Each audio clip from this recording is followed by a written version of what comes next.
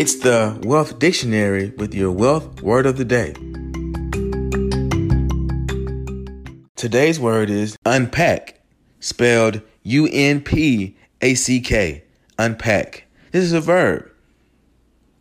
Once you've come up with those ideas, you'll need to unpack them to thoroughly examine them. Often in interviews and TED Talks, I hear this term unpack being used, and if you have a conversation, feel free to use this word as well. There's a lot of information to unpack when carrying an in-depth conversation with someone. Hope this helps. If you enjoyed today's podcast, please subscribe, like, and share.